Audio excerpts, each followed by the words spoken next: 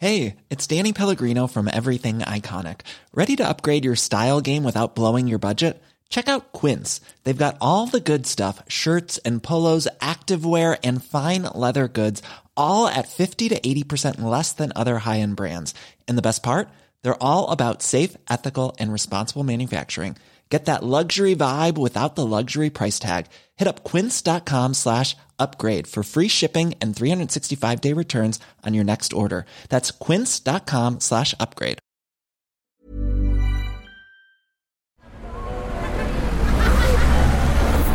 Podcast Network Asia.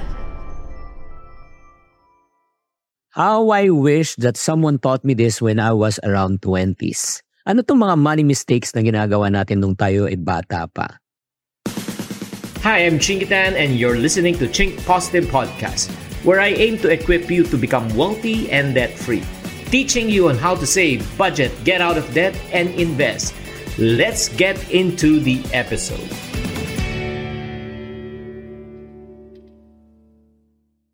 Hi there, this is Chingitan, your pambansang wealth coach. Thank you very much again for tuning in another wonderful episode of our podcast.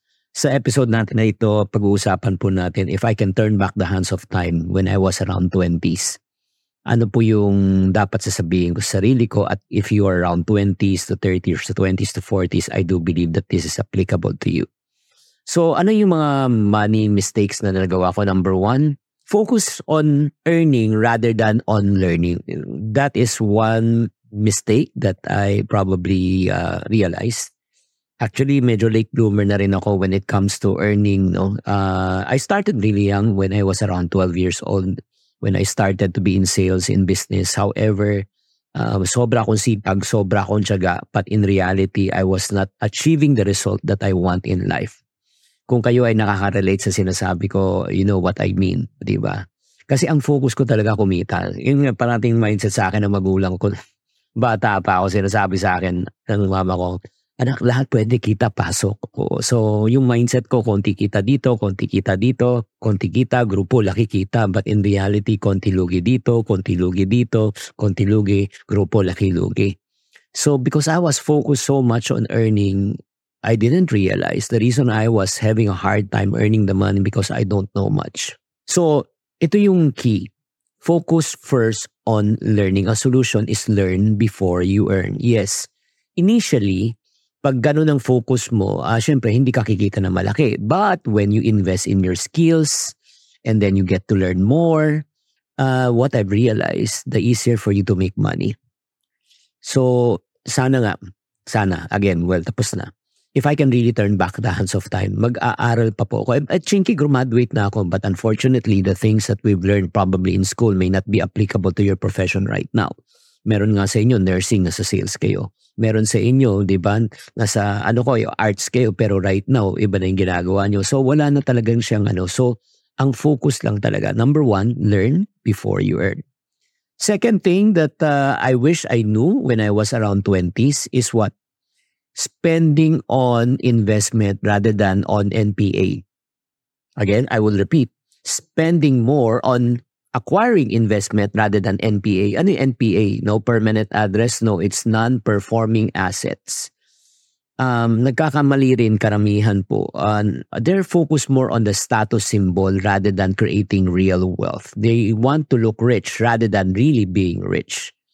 So, ano nangyayari po pagka kumikita ng mas maayos, yun, bumibili na ng magandang cellphone, bags, di ba? Travel. Again, I have nothing against that if that is your preference. Pero ang tanong lang, may naiiwan ka ba for your future? May naiiwan ka ba for your investment?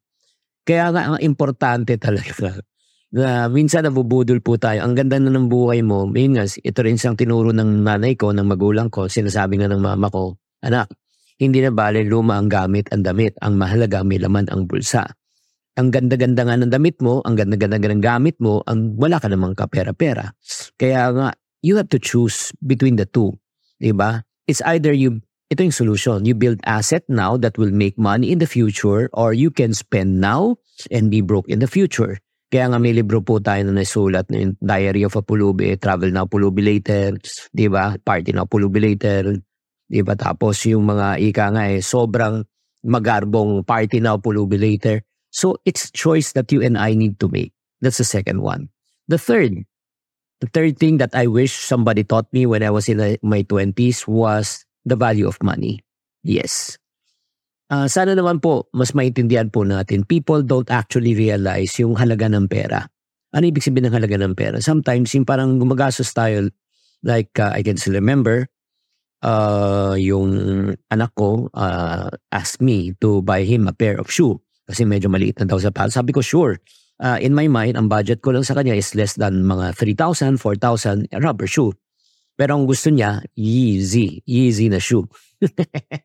No, chinek ko na po yung Yeezy na brand na first time ko lang na-encounter yung brand na yun. Alam mo naman, medyo hindi na tayo updated. I realized it was 35,000. And sabi ko sa loob-loob, sa tanang buhay ko, hindi pa ako nakabili ng sapatos ng worth ng 5,000 and above personally. And right now, my son is asking me to buy a 35,000 pesos worth of shoe.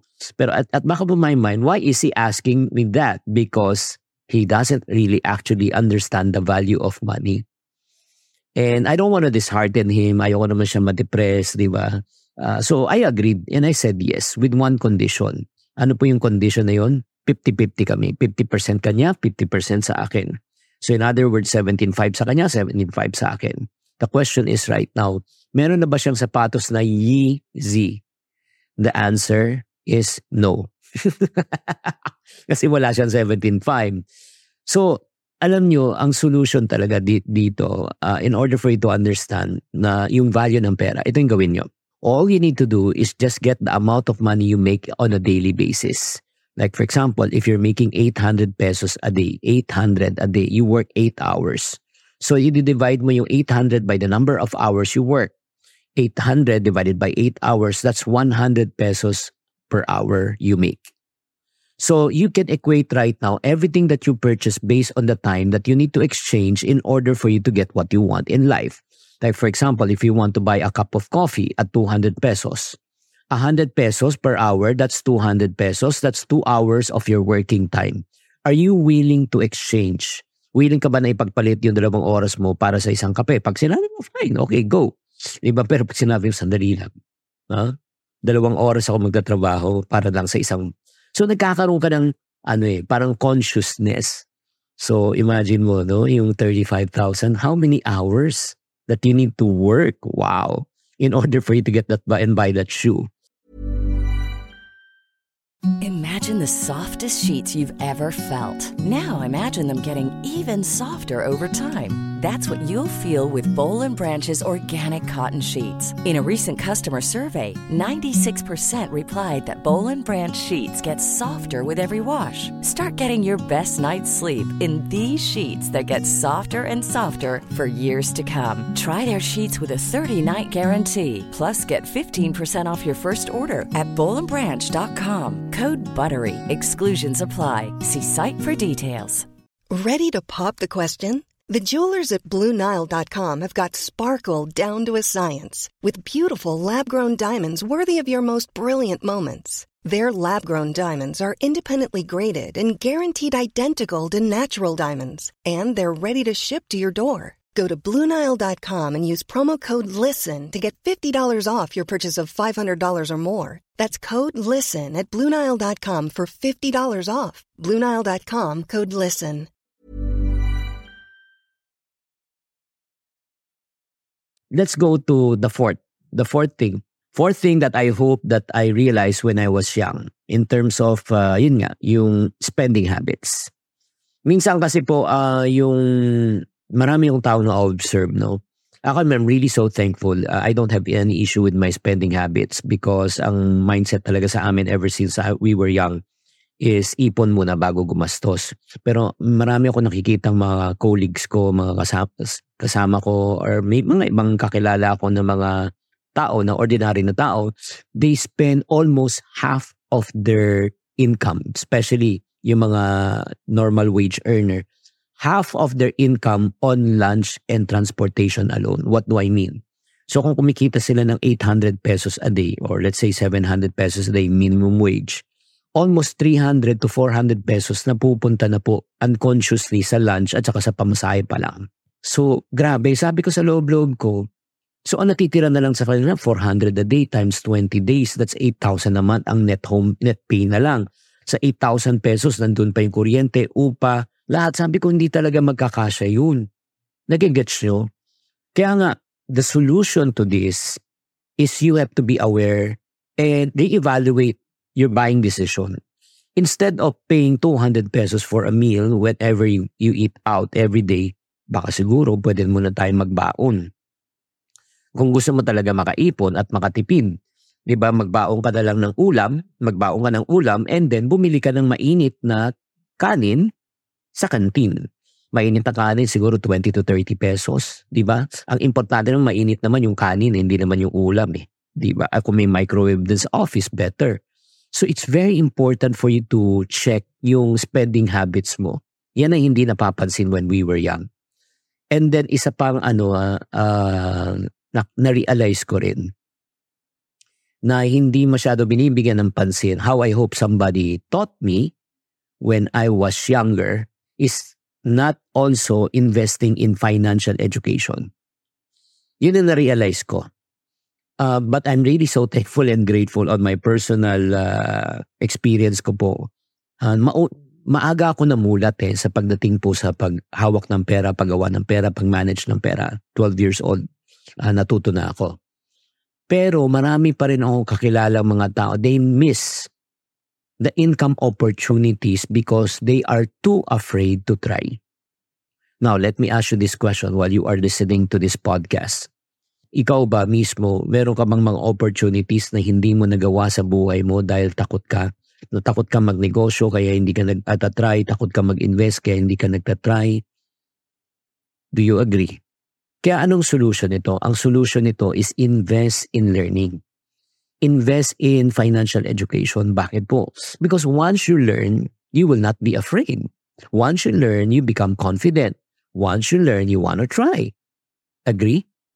So mahirap lang naman na nakakatakot lang naman talaga mag-umpisa pag di mo alam. Pero pag natuto ka at kumita ka na, magiging confident ka na. That's the reason why after this very day, I'm confident to start any enterprise, any business as long as it's along my line. Hindi ako natatakot mag-invest. And when I invest, I don't invest thousands, hundreds of thousands. I invest millions. Kaya nga importante po na kailangan po matuto tayo. Kaya nga ang solution talaga is invest in financial education. So again, let me do a recap. How I hope that most of us will learn this when we were 20s. Again, first learn before you earn. Matuto ka muna bago ka kumita. Number 2, build more assets rather than showboating. Mas maganda po, mas marami po tayo. Ika nga naiipon na pera para pagdating ng panahon, pagbata pa tayo, may investment na tayo, by the time makaretire na early. And then number 3, learn how to value money. Bilangin mo. Kada binibili mo, i-equate mo sa oras na ibibigay mo. Kung barya lang ng oras mo, 1 minute lang, 5 minutes, 10 minutes lang, bilhin mo yan. Diba? Pero kung pinag-usapan natin buong araw, tapos isang lang, diba? Pag-isipan nyo muna mabuti. And then, again, number 4, when it comes to spending habits, re-evaluate your spending habits. Magkano ang natitira sa daily income mo? And then last but not the least is what? Invest. Invest in learning, invest in reading, invest in watching videos, invest in listening to podcasts, invest in finding a mentor and a coach. Alam niyo mga friendship, pag ginawa po natin to, I do believe this would improve your financial well-being and your financial life. And that is my goal and desire in this podcast na makatulong po sa inyo. That's the reason why if you are not yet a subscriber of this podcast, please don't fail to hit the join button, the subscribe button. Please leave a comment below also kung ano natutunan nyo sa podcast episode na ito. I'm pretty excited to serve you. And I always say in my podcast, to every problem, there's always a solution.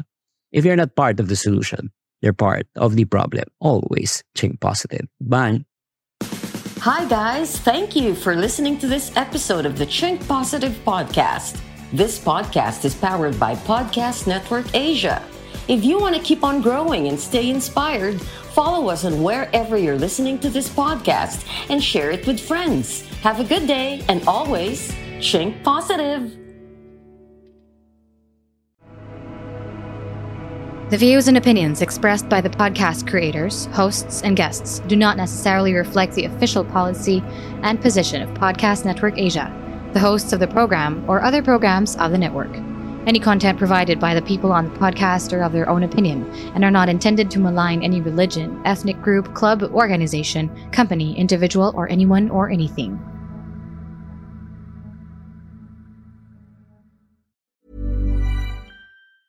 Ever catch yourself eating the same flavorless dinner 3 days in a row?